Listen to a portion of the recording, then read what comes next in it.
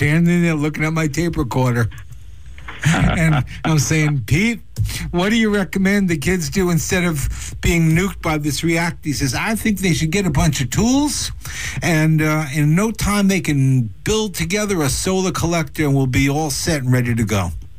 Anyway, we're gonna have to leave it right there. Carl, this is amazing work. It's incredibly important work. You're gonna have to come back and talk to us again about Cold War Long Island. My neighborhood where I grew up, Levittown, the Levittown pool, running around barefooted. I didn't know that I was a few inches away from a nuclear explosion.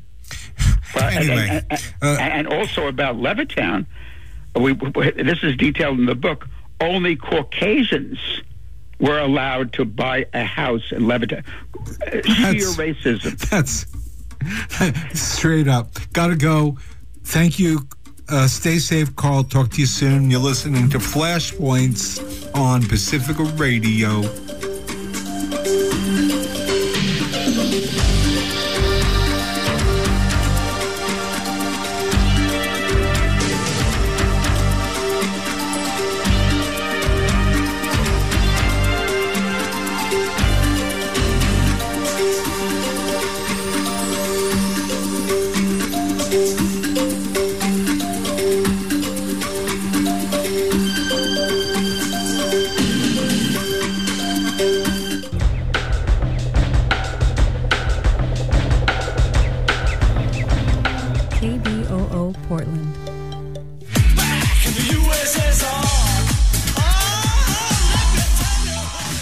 Привет, Portland. My name is Baruch Avramovich. I am inviting you to a Russian show back from USSR on cable radio every other Sunday at 9 a.m. See you there.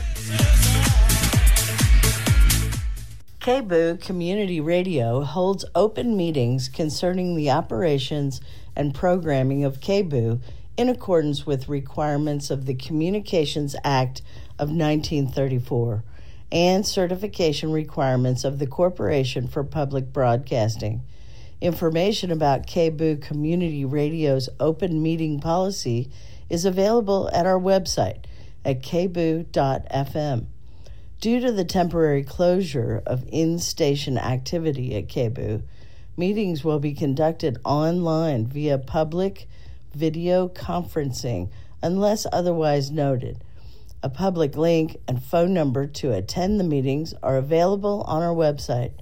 The Development and Events Committee meets on the fourth Monday of the month at 4:30 p.m. Please visit our website at kboo.fm to verify if a meeting is being held.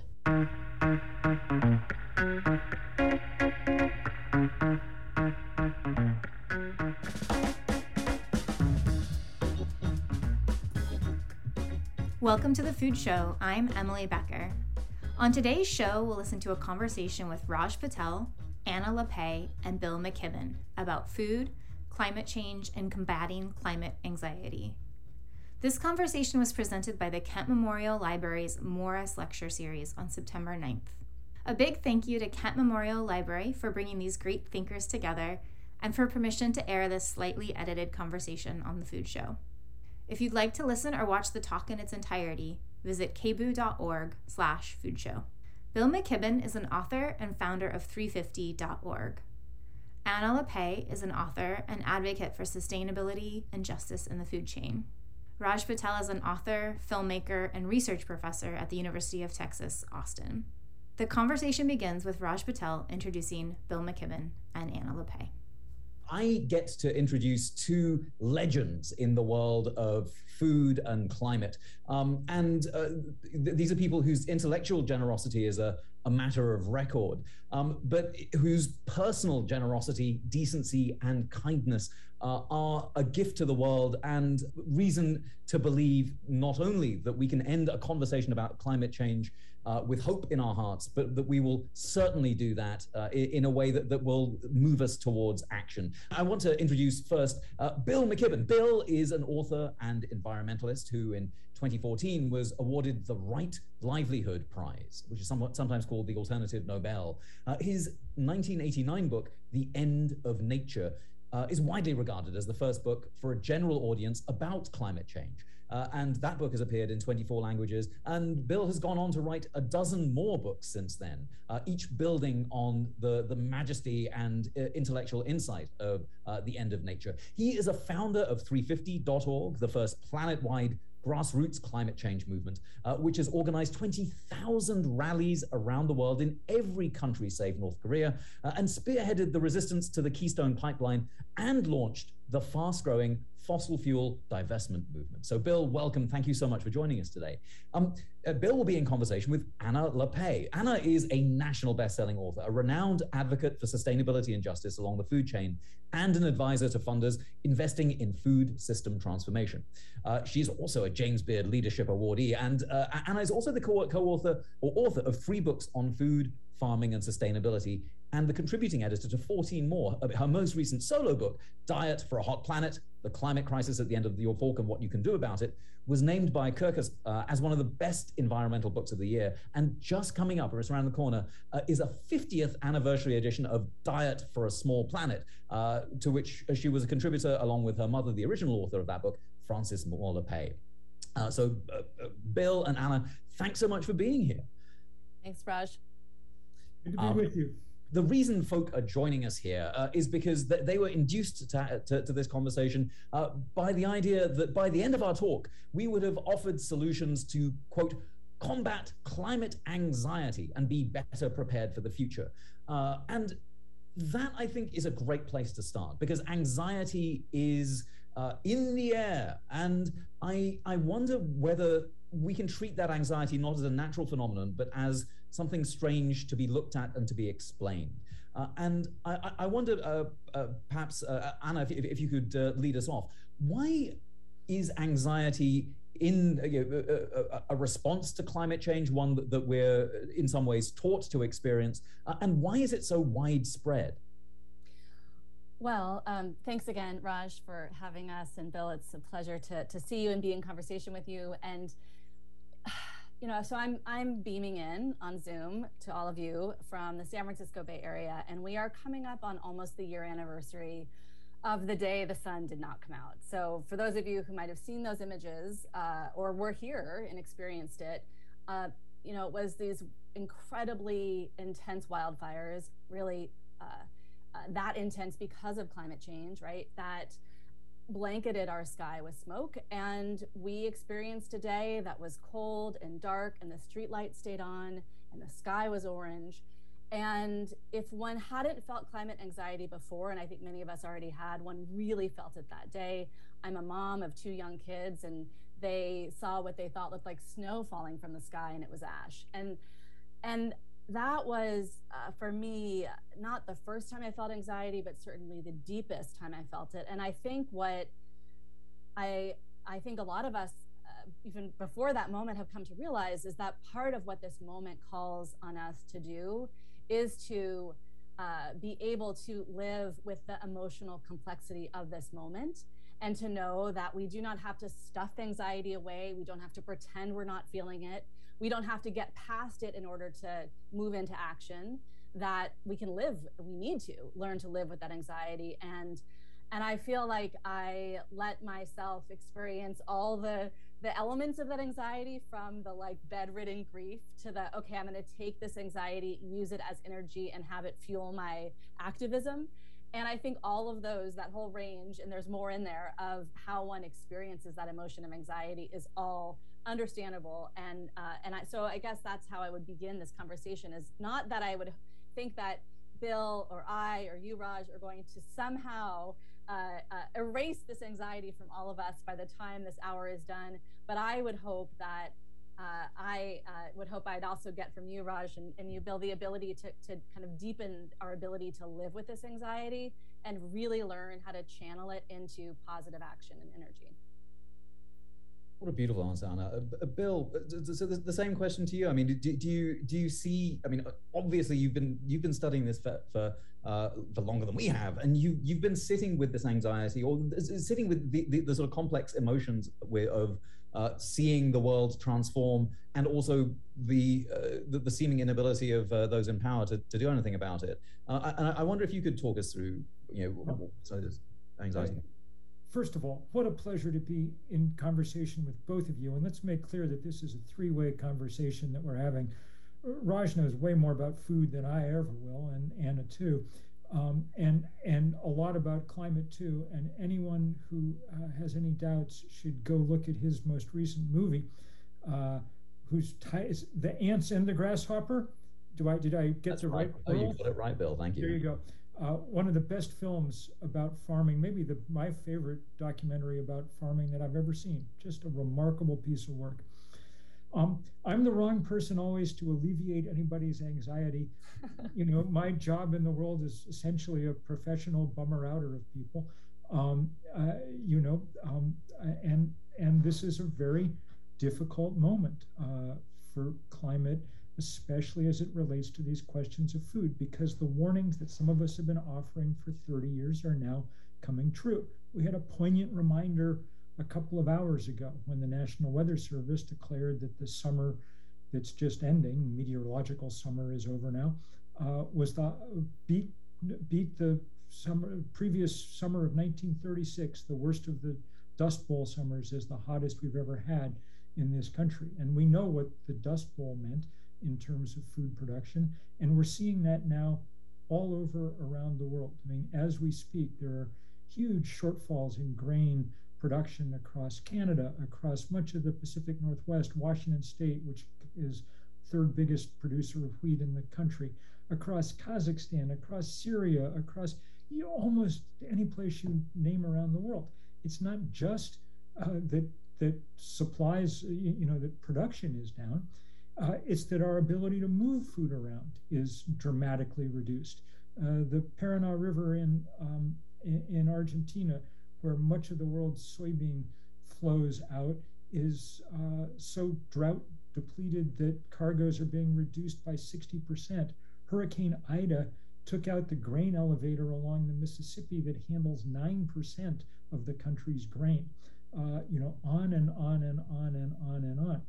And the thing to bear in mind when thinking about this is what happens when you raise the temperature 1 degree Celsius. And we're on a path, unless we get our act together very fast, to raise the temperature 3 degrees Celsius before Anna is, old person like me. And if that happens, she's not going to get to live in a civilization like the ones we're used to living in. That's just too much.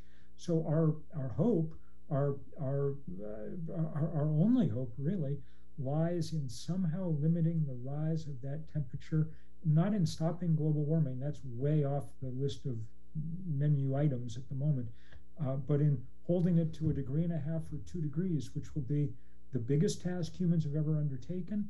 And its payoff will mean a difficult century, perhaps not an utterly impossible one. But then, Bill, I mean, if we're struggling with, we're clearly in a position where we need strategies to get us out of here. And I know you just reminded me about what it was like here to live through the big freeze. I'm in Austin, Texas, and so we became climate refugees. We had to leave. We were out without power, and eventually we moved, mainly because we have an elder in the house who was not able to safely remain when the temperatures fell into the 40s indoors. And things were so bad that Ted Cruz actually left the state. And that's not the kind of, obviously, in some ways I wish, a dream come true if it were for longer, but we need better strategies. And the getting to this point is a history of trying things which often haven't worked. And so I wonder if we can already try to identify what it is that perhaps has worked. So Bill, maybe I'll bounce back to you and then go to Anna on this. But what strategies have you seen that have been successful in this moment? Strategies for addressing climate change, yeah. Well, I mean, look, there's no huge mystery here. I mean, the problem's caused mostly by burning coal and gas and oil. So you got to stop burning coal and gas and oil. In fact, a reasonable mantra for planet Earth is stop burning things on the surface of the Earth. Coal, gas, oil, wood, biomass, whatever you want to call it. And instead rely on the fact that the good Lord put a large burning orb 93 million miles away that's perfectly capable of powering the solar panels and wind turbines that we now not only know how to use, but that our engineers and scientists over the last decade have reduced the cost of by an order of magnitude, making it the cheapest form of power on Earth. There's no longer a technological or economic obstacle to progress. There's mostly an obstacle of vested interest and inertia. Somehow we have to keep breaking the political power of the fossil fuel industry. And I'll add that I'm in a slightly elevated mood right at the moment, because within the last hour has come news that it looks like the decade-long campaign to convince Harvard University, of which I bet there's some alumni in the audience, to divest from fossil fuel has forced their capitulation. It's one more good sign that we're doing what needs to be done. Our problem is not that we can't win this fight, it's that we may not win it in time.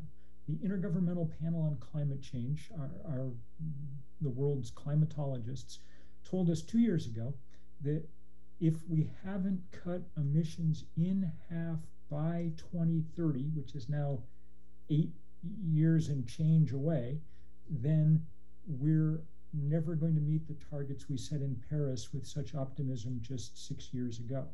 This is the last decade over which we have real leverage to change the outcome here, and it's why it's such an emergency. Then, yeah, I mean, if the fossil fuel industry, which is 200 years old, is bad, the food industry, which is 600 years old, but actually maybe longer, is much worse. Anna, this is a succubus on the face of the planet, and they've been burning things forever. What do we do about them? Right. Well, I think, Bill, you put it so well that this climate change is solving climate change is not a technical problem; it's a political one. And it's, I was just reading a paper by a political science professor at the University of Toronto who was talking about some strategies to deal with the climate crisis. And she put it as climate change is not a technical problem, it's a wealth inequality problem. And so I think kind of framing it from we don't need to kind of be desperately searching for a technical fix, which again goes to actually that's a source of hope. We actually have the solutions available to us. That's an amazing gift. To put this whole conversation about strategies into the kind of looking at the food systems and food systems impact, it's really important to understand, as Bill said, absolutely need to stop burning things on top of the earth. We also really need to be looking at how we are growing food, what we are choosing to grow, and what we do with it. So the most recent data estimates that the food system globally, that's from seed to what goes on our plate to what ends up in the landfills, it's responsible for about 37% of all greenhouse gas emissions. So while we are doing things like tapping into solar and wind to really, really radically change where we get our energy sources, we also really need to be looking at how do you build a food system that isn't having such a big impact on the climate. Of that 37%, about a third of that is coming from agribusiness-driven deforestation or development on peatland, which is incredibly carbon-rich. A little bit less, or a little bit about a third also is coming from other kinds of production practices, including industrial livestock, which is highly carbon-intensive. And then the rest comes from other packaging production and so on. So what do we do? What are some strategies? Raj, that was your question. And I think what we can benefit from is looking at what has worked, what hasn't maybe gone total to the scale we need, but what are some of those strategies that work? And number one, I think we can tap into lessons learned across other sectors, not necessarily in the food sector, to defund the bad. So looking at how much the banking industry is financing the fossil fuel industry and financing industrial meat, and calling on those banks to stop funding the bad stuff. We know we need to stop. So there was a report, Bank Track and Rainforest Action Network, on whose board I sit, just did a report that just in the last 5 years, the biggest 60 banks invested financially in the fossil fuel sector to the tune of $3.8 trillion just in the past 5 years. That is untenable. That has to stop. We have to put pressure on the banks. Number two, we can fund the good. We can call on public institutions and private investors to support the kinds of food systems and energy systems that actually aren't going to contribute to the crisis. And third, I think, and we're again starting to see calls for this here in this country that are really catching on, which is we can shift power and really look at, if climate change is an inequality problem, if so much of the problem is driven by such a small handful of corporations and wealthy individuals, how can we tax the rich, tax that wealth? I was reading an article by a colleague, Carl Burkhardt from One Earth, who reminds us that just 0.03% of the wealthiest people on the planet control $100 trillion in assets. And just taxing that 0.03% of people to the tune of just 1.5% of that $100 trillion in assets would underwrite the cost for the kind of energy transition we need, the kind of food systems transformations we need. So I would underscore that while we need to look at, what are these food systems change we need to make, that we also can be looking at what are these strategies and solutions that we're already seeing from other parts of the climate movement, and be bold in our asks with everything you've said, Bill, about how dire things are. I want to just underscore what you were saying about banks, because I think that's one of the vulnerable and important links here. My last trip out before the pandemic lockdown was to go to jail in DC for sitting in the lobby of Chase Bank to launch the campaign against the single biggest of these. JP Morgan Chase by themselves has given over about $250 billion to the fossil fuel industry since the Paris Climate Accords. They didn't need Donald Trump to sabotage them. They were quite capable and happy to do it themselves. And that campaign is now picking right back up as I guess we're not post-pandemic, but wherever the hell we are, we've got to get back to work.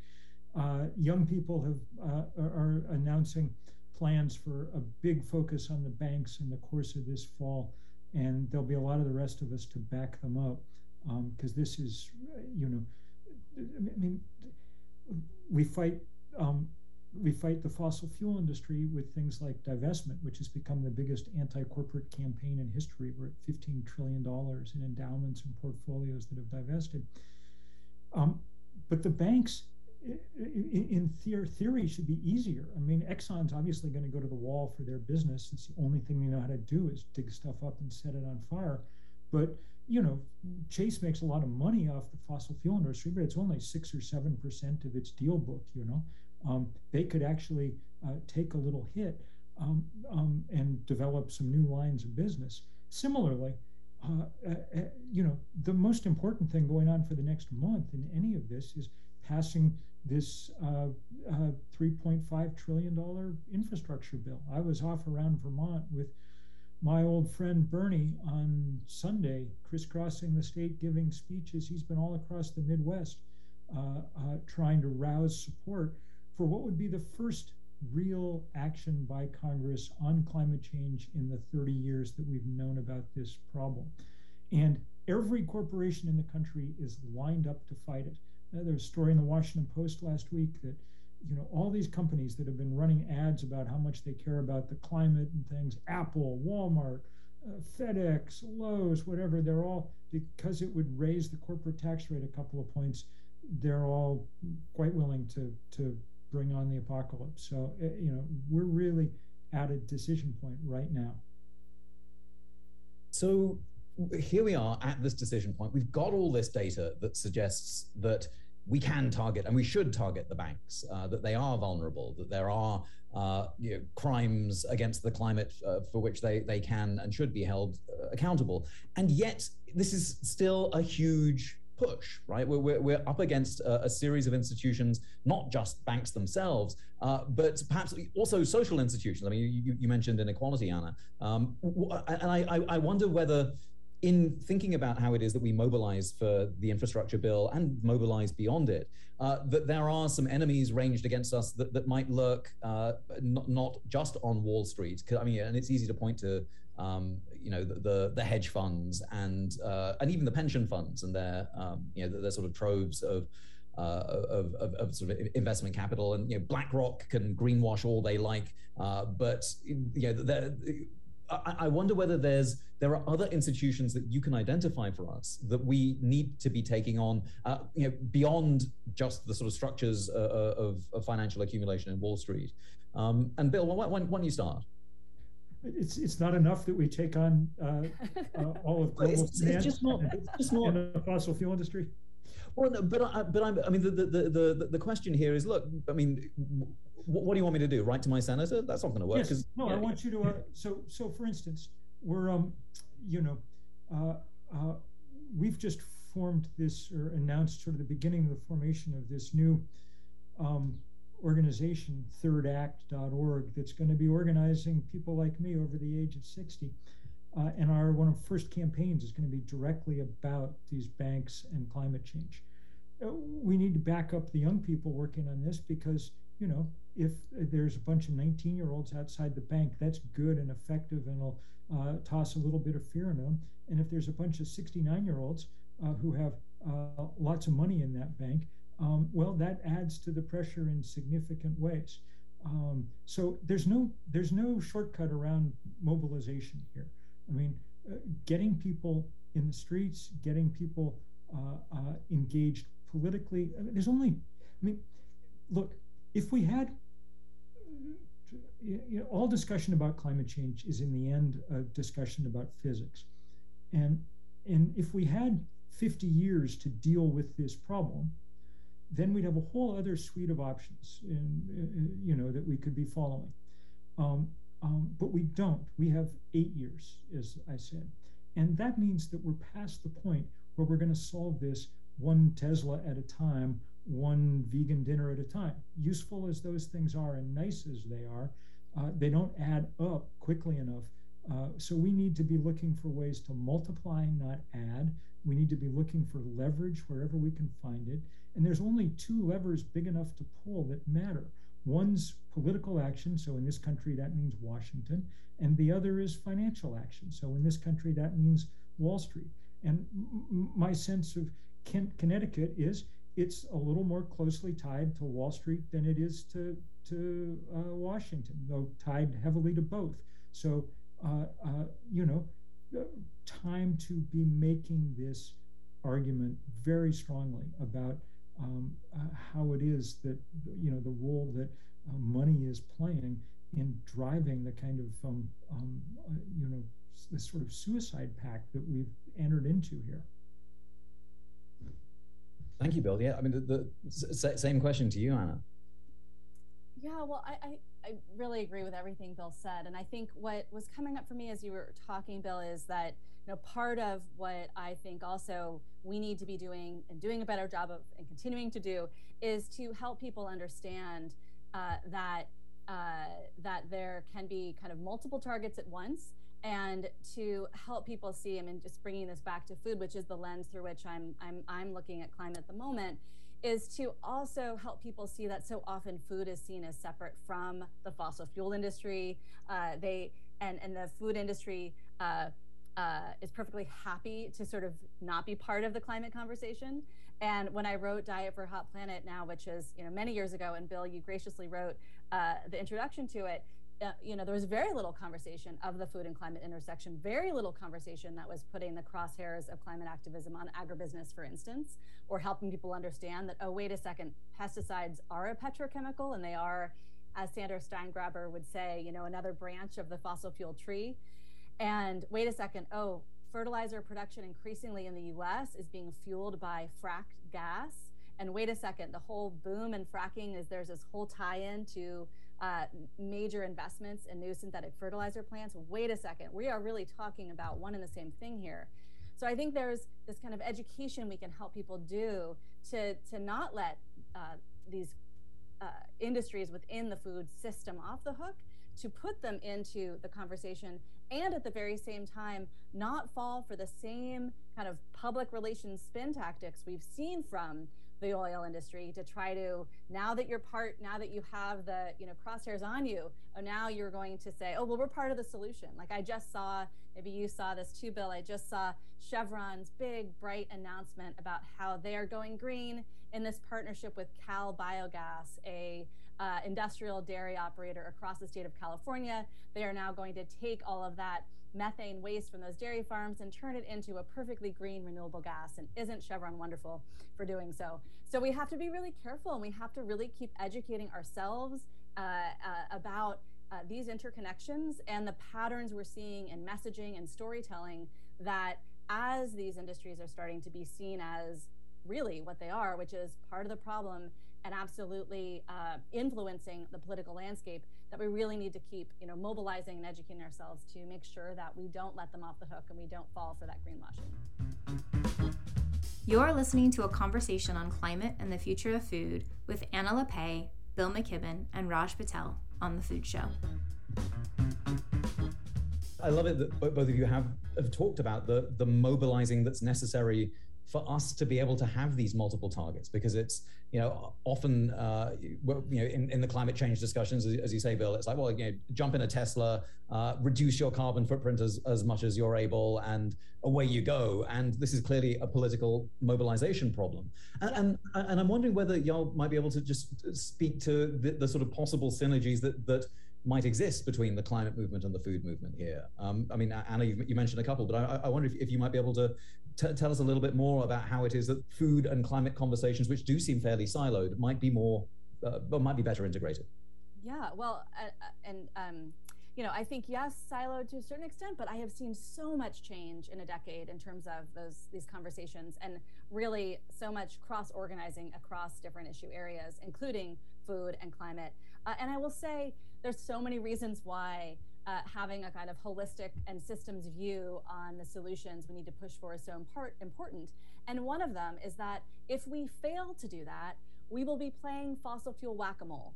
If we fail to take on the industry in all of its many branches, again, that Sandra Steig grabber tree, then we will be playing whack-a-mole. So for instance, a couple of years ago, the Center for International Environmental Law published a report called Fueling Plastics that looked at the fossil fuel industry's trajectory to move into plastics production, and they're lobbying against really progressive plastics bans and plastics regulation across the continent of Africa as part of their opening up that market to plastics.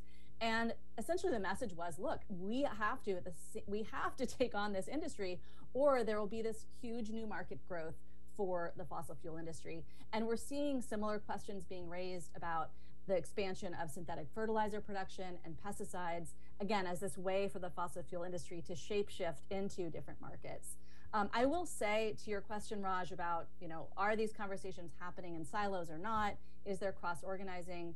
So when I reported Diet for a Hot Planet about 12, 13 years ago, that was trying to help people see that food is part of the climate crisis, part of the food system is part of driving it, but also farmers and agroecology and different food production systems are key to climate resiliency.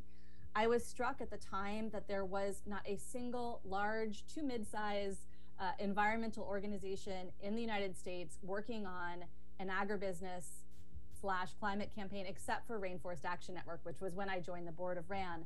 They had followed the money, and they saw that agribusiness was making a big play into the rainforest in South America, and they had a big agribusiness campaign as a result. Today, and Bill, I'm curious if you would agree with this, but I feel like almost every environmental organization is weaving into their advocacy some elements around talking about food systems and food production and needing to really build power among food producers. And I would say similarly in the political landscape, we're seeing conversations about food and farming at the national level that connects to understanding that food policy is climate policy in a way that we haven't seen for a long time. Now, is that, sort of, has that battle been won? Absolutely not. We have to really keep working to make sure that that food policy is actually going to move the needle forward and help us meet our climate goals. But I would say the conversation has really changed in the past 10, 12 years. And has it changed fast enough? No. Do we need to keep changing it? Yes. But has it stayed stagnant? Absolutely not. And I think one of the things that's helped in the fossil fuel fight has been a much clearer sense of where the problem lies. That is, for years, the oil companies did their best to kind of tell us that it was our carbon footprint, until finally, through things like the fight over the Keystone Pipeline or divestment or things, we really were able to start naming Exxon and Chevron and BP. Well, in the world of food policy, I mean, the people who write the Farm Bill in the US every year are Cargill and ADM. They're the Exxon and Chevron of food, and there's other players too, the Purdue's of the world or the meat packers or whoever. But these guys have the same kind of political reach, the same kind of political power. They're smart enough not to have, their names on signs along, outlets on every highway. So they're not quite like Exxon and Chevron in our consciousness, but we need to take them on. And one of the ways to do that is the food bill, the Farm Bill, as it's called, that comes up every couple of years in Congress. And it's always a vehicle just for deploying more absurd subsidies precisely to these guys. And so sooner or later, we have to make that Farm Bill into a food bill and start using it to help support better forms of agriculture, all of which are better for farmers, actual farmers, people who grow food, whose lives are difficult because of the corporate, monopolies across this industry, and all of which are possible. The French 6 years ago passed a law right around the time of the Paris Climate Accords, rewarding farmers who were able to increase the carbon content in their soil. And people have figured out all kinds of clever and useful ways to do that. But it means shaking up practices, and that's going to require more than kind of voluntary effort. If we're going to do it in time, it's going to take real push by people to break the hold of these guys. And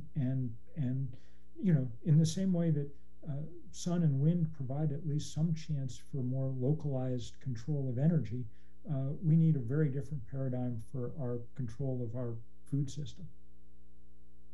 The good news is that there are some indications that the other countries have kind of understood. So, for example, in Brazil, there's moves to have local purchasing of agroecological food come from local areas that go to schools. And so by creating these political alliances between soil and farmers and schools, you get to break some of the unhealthy political alliances that agribusiness has long thrived on. But I wonder whether we're still trapped by ideas that the way to fix this the problem around the food system is through individual change. And my data point for that is the number of questions y'all have got around meat.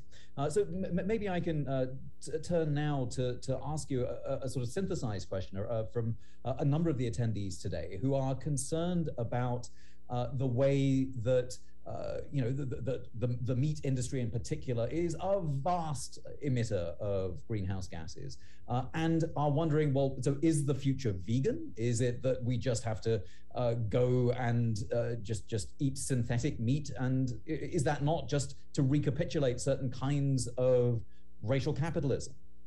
So I'll throw it to either of you whoever wants to step up first.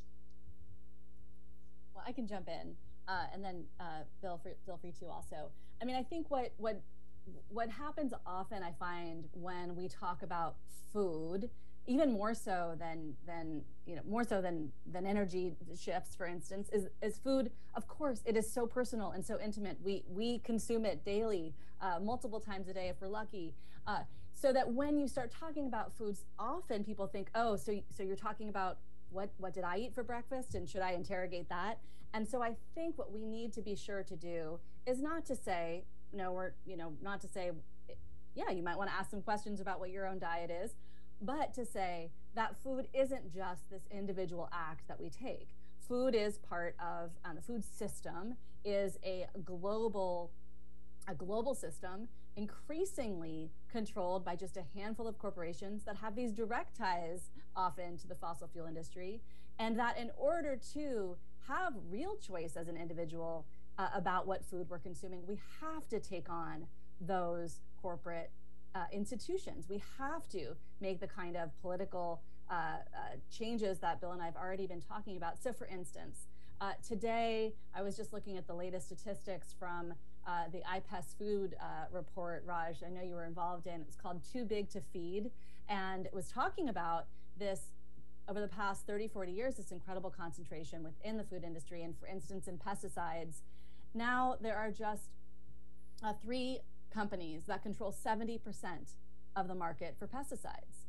So if we tell people, the best food for your body and for the planet and for climate is food that hasn't been raised with pesticides, when the pesticide industry has so much influence over where research dollars go, over whether farmers are supported to transition to get off pesticides, over what is purchased by government procurement, that doesn't really afford us the real choice in the marketplace to choose, for instance, pesticide-free food. And one could make the same argument about meat production. So in the US, north of 95% of the meat that we will find in the grocery store comes from industrial operations. And so while a lot of folks I know have been really trying to understand and research the science of, is it possible to raise animals in ways that actually doesn't have as big of a climate toll, that actually is more in concert with ecological practices? And that science is unfolding, and there are definitely models out there. The reality is, for most of us walking into the grocery store, we do not have access to that non-industrial meat product. And so again, I think, yes, there is a need to be looking at what our individual diets are, but as Bill said, this isn't about, we're not going to be able to make the change at scale with the speed we need with just taking individual action. We really need to be looking at these systems and the systems of power and looking at how do we challenge those systems. I think that's absolutely right. It's not as Anna says that people shouldn't be thinking about what they eat, and they should, and even thinking about what other people eat. I've been working a bunch lately with these guys who are put together this I thought quite brilliant campaign they're from something called the Reducitarian Foundation, and their thesis is there's a lot of people who are probably going to keep eating meat, but if you eat half as much as you used to, that's not hard. It's better for you. You can maybe able to make the numbers add up much more quickly than just hectoring people about veganism. But none of it multiplies. It's all additive. And that we don't have time for that. So another way of saying this is the most important thing an individual can do at this point is be a little less of an individual and join together with others in movements big enough to make fundamental political and economic shifts here. And if we make those, then we have a chance. And if we don't, then we're going to be eating our Impossible burgers on a broken planet. So I mean, those are the 2 options. And can I just jump in real quick, Raj? Of course. Because I did spend a good deal of last year working with a recipe developer on recipes for a book that has recipes in it that's very much talking about how do you cook a plant-centered and planet-centered diet. And I will say, there is also, going back to the beginning of our conversation about anxiety, there is a great sense of peace and calm that I got to experience cooking nourishing plant-centered foods for myself and my kids as I was recipe testing this food, and this is what I feed my family. And to also feel like that is part of what we all need to be doing, is to be nourishing ourselves, to give ourselves the energy to stay in this fight, and to let ourselves feel good about that. I mean, it feels really good. My old gas stove died, and I had to get a new stove, and I I got an induction stove. Well, it feels really nice to have a $10 electric bill and have my house powered by my solar panels and cook my plant-centered food on my induction stove. Do I think that is going to get us to, solve this global crisis? 100% not. Does it feel really good on a daily basis? Yes. Can I make a little quick argument, by the way, just for induction stoves as a really good tool for getting people to be able to turn off the gas line to their house? We don't need, community after community is now banning new gas hookups for new construction, but we got to also get them out of those of us who already have homes. An air source heat pump is a better way to heat your house and cool it, and an induction cook stove is a much better way to cook food. If you like to cook, try one out sometime. You can actually get them for about $40, a cooktop, induction cooktop, and they're unbelievable. You boil water in next to no time. I don't know why. It's like this is one technology that's a vast and not even the tiniest bit of sacrifice. And thank you, Bill, for that. Sorry, Anna, what was the name of the book that you were working on again? Diet for a Small Planet. Thank you. And I'm excited also just to get the gas out of our homes because of the toxins and the asthma that's associated with using it. I'm pleased that we're moving towards that sort of domestic arrangement. But let's talk about domestic and local, because there is an overlap here between energy and food. There is a keening for local food and local energy grids. And I'm wondering if, first of all, what do you think about the movements towards local food and local energy? But also how, at the same time as doing that, we think about our obligations and our responsibilities for things like reparations for the damage that we have caused so far. We can just retreat into our local food systems and say hi to our farmer at the farmer's market and pretend that everything's fine now. But and even think, look, this is a system. This isn't individual. This is us together at the farmer's market. All these white people. But then we can also. I think it is important to recognize that the foods, that merely localizing a system doesn't absolve it of its long past. And I'm wondering if Jarl might be able to talk about the sort of localization of food and energy and the difficulties that come with the amnesia that might provoke. You want me to give it a try? Yeah, go for it, Bill. Sorry, yeah. Look, there's no reason not to try and localize your food supply because it tastes better and it's more fun. People go to the farmer's market and have, on average, 10 times as many conversations per visit as they do at the supermarket. So that's good. It's a wonderful way to build community. It obviously makes more sense to support small local farmers, not truck things all over the world. And the stuff that you eat actually tastes a lot like food, which is a big improvement over a lot of what you eat otherwise. That doesn't mean that it's that you therefore get to rest, on your carrot tops. Instead, that's just a good way to fortify yourself for the actual fight here, which is about, as you say, these much larger questions. And in all of these cases, none of us, no American is ever going to pay back their carbon debt to the rest of the world. That's just a mathematical impossibility at this point. But we've got to try. The iron law of climate change is the less you did to cause it, the sooner and the harder you get hit. So right now in Madagascar, they've got a famine because it doesn't rain. It hasn't rained for a long time. Right now across much of the Horn of Africa, because it got very hot and very dry, they had the biggest outbreak of grasshoppers and locusts that people have seen for maybe ever. And these swarms of grasshoppers decimate, state-sized chunks of farmland in the course of a week. So we have an extraordinary obligation.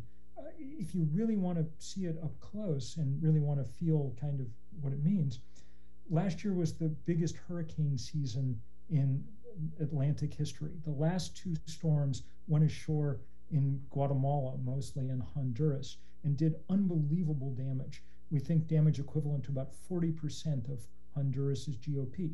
Farmers there can no longer, there's no bridge or road to get their stuff to market, even if their field isn't under a foot of sand, and a lot of them are now. So what are they doing? They're coming to the southern border of the US. I can't tell you what their legal status is going to be when they get here, but I can tell you their moral status. The 4% of us who are Americans produced more than a quarter of the carbon that's in the atmosphere.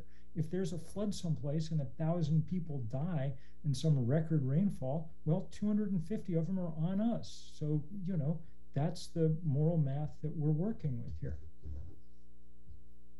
Yeah, and I guess I would add to as a way in to explore that question, Raj, is thinking about, you know, how, you know, to me, the benefit to organizing locally is the extent to which it can scale up and up and up, because as Bill has said, as we've said this whole time, the levers we need to pull have to be so big that we don't have the time for every single locality around the country to make the kinds of shifts that we need to see happen.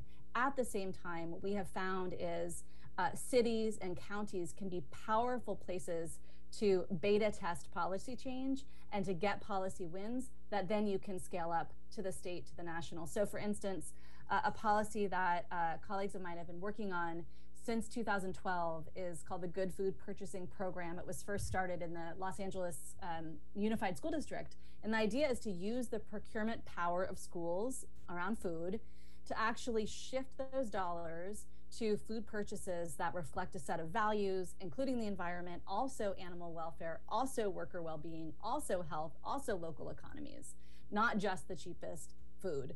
And so what LA Unified did when they developed that program was to start really shifting that supply chain for that one district. Well, now that program is across 12 different districts across the country and growing and tapping into potentially moving on the order of magnitude of $1 billion worth of food. Now, is all of that going to this supply chain that would be most aligned with climate? Not yet, but it is a powerful mechanism. And so I would just kind of remind people that, you know, yes, there is the power in going to support our local food sheds and supporting farmers local to you who you want to invest in.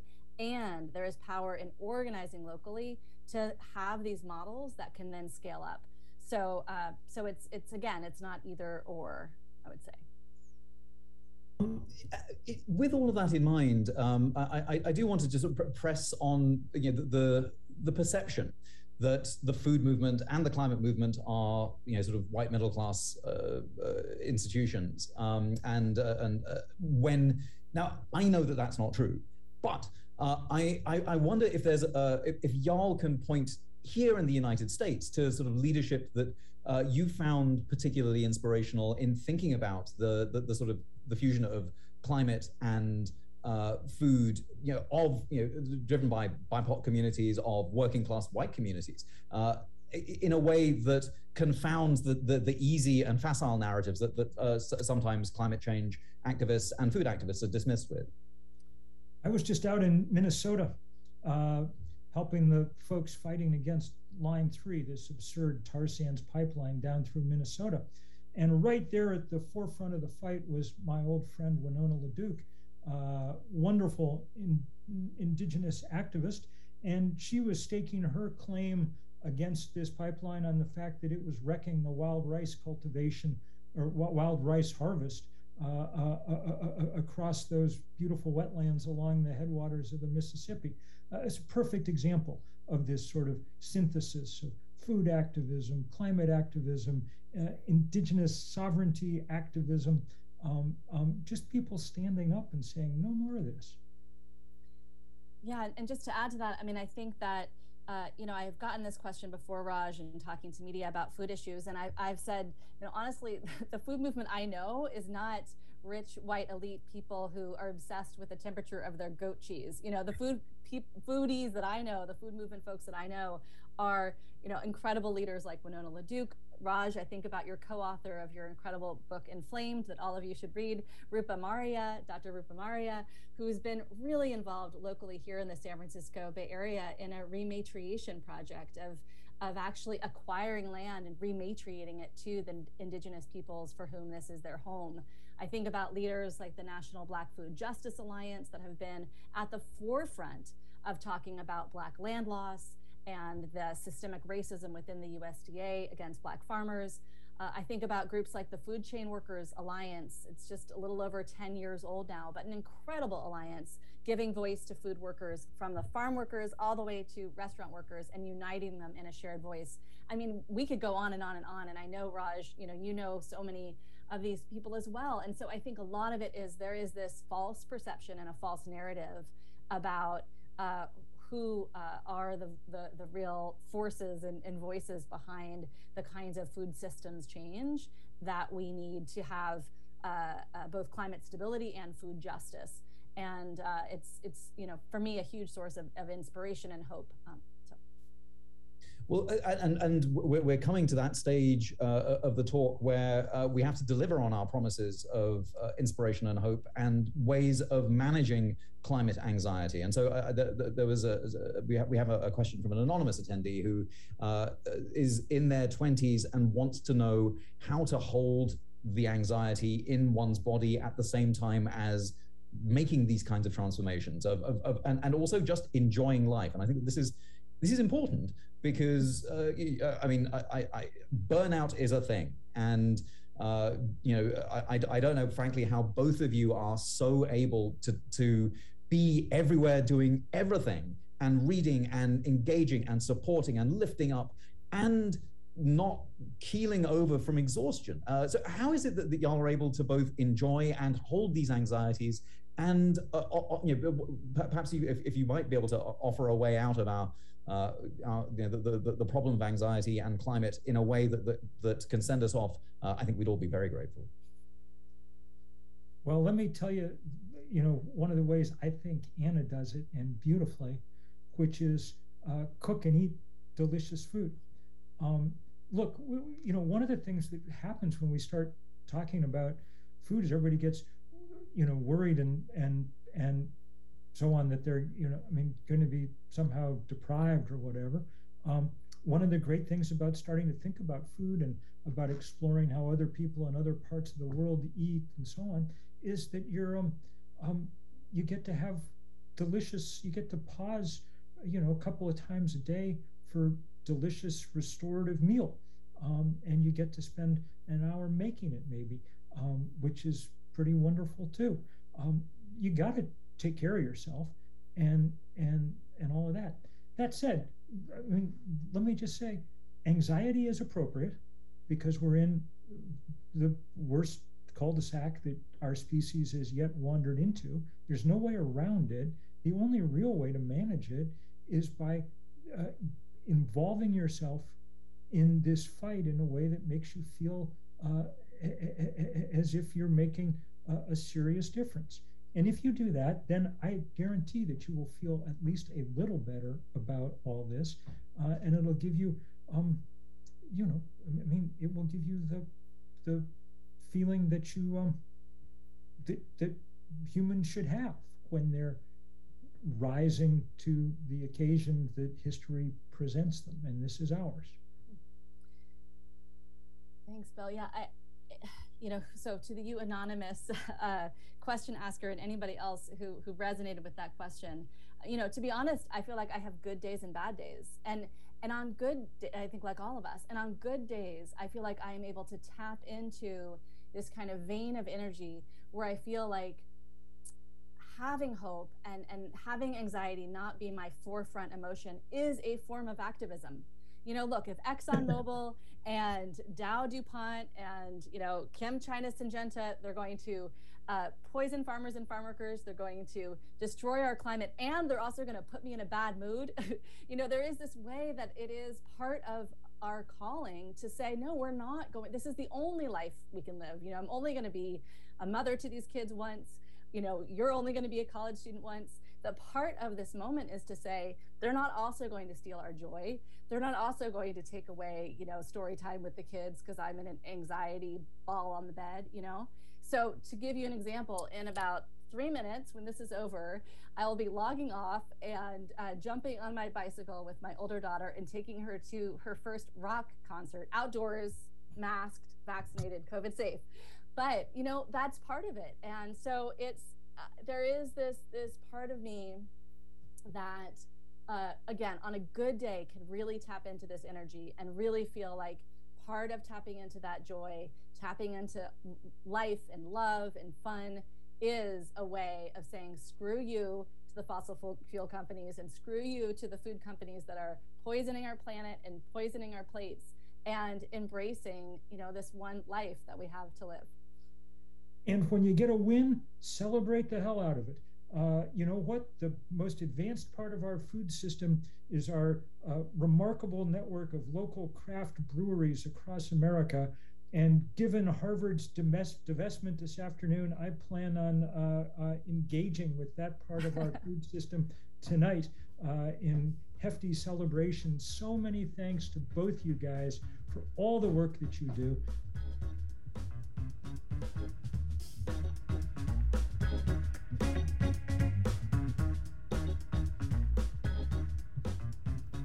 That was Bill McKibben, Anna Lepay, and Raj Patel talking about the future of climate and food. Thanks again to the Kent Memorial Library for hosting this talk. Bill McKibben said, "The most important thing an individual can do at this point is to be a little less of an individual. Join together with others and movements big enough to make fundamental political and economic shifts." If you're feeling anxious about the climate, why not take Bill's advice and connect to your local climate justice movement? Check out @PDX Food Show on Instagram and Facebook for ways to get involved. If you'd like to hear this conversation again, visit kboo.org/foodshow, or you can find the Food Show wherever you listen to podcasts. Thanks for listening.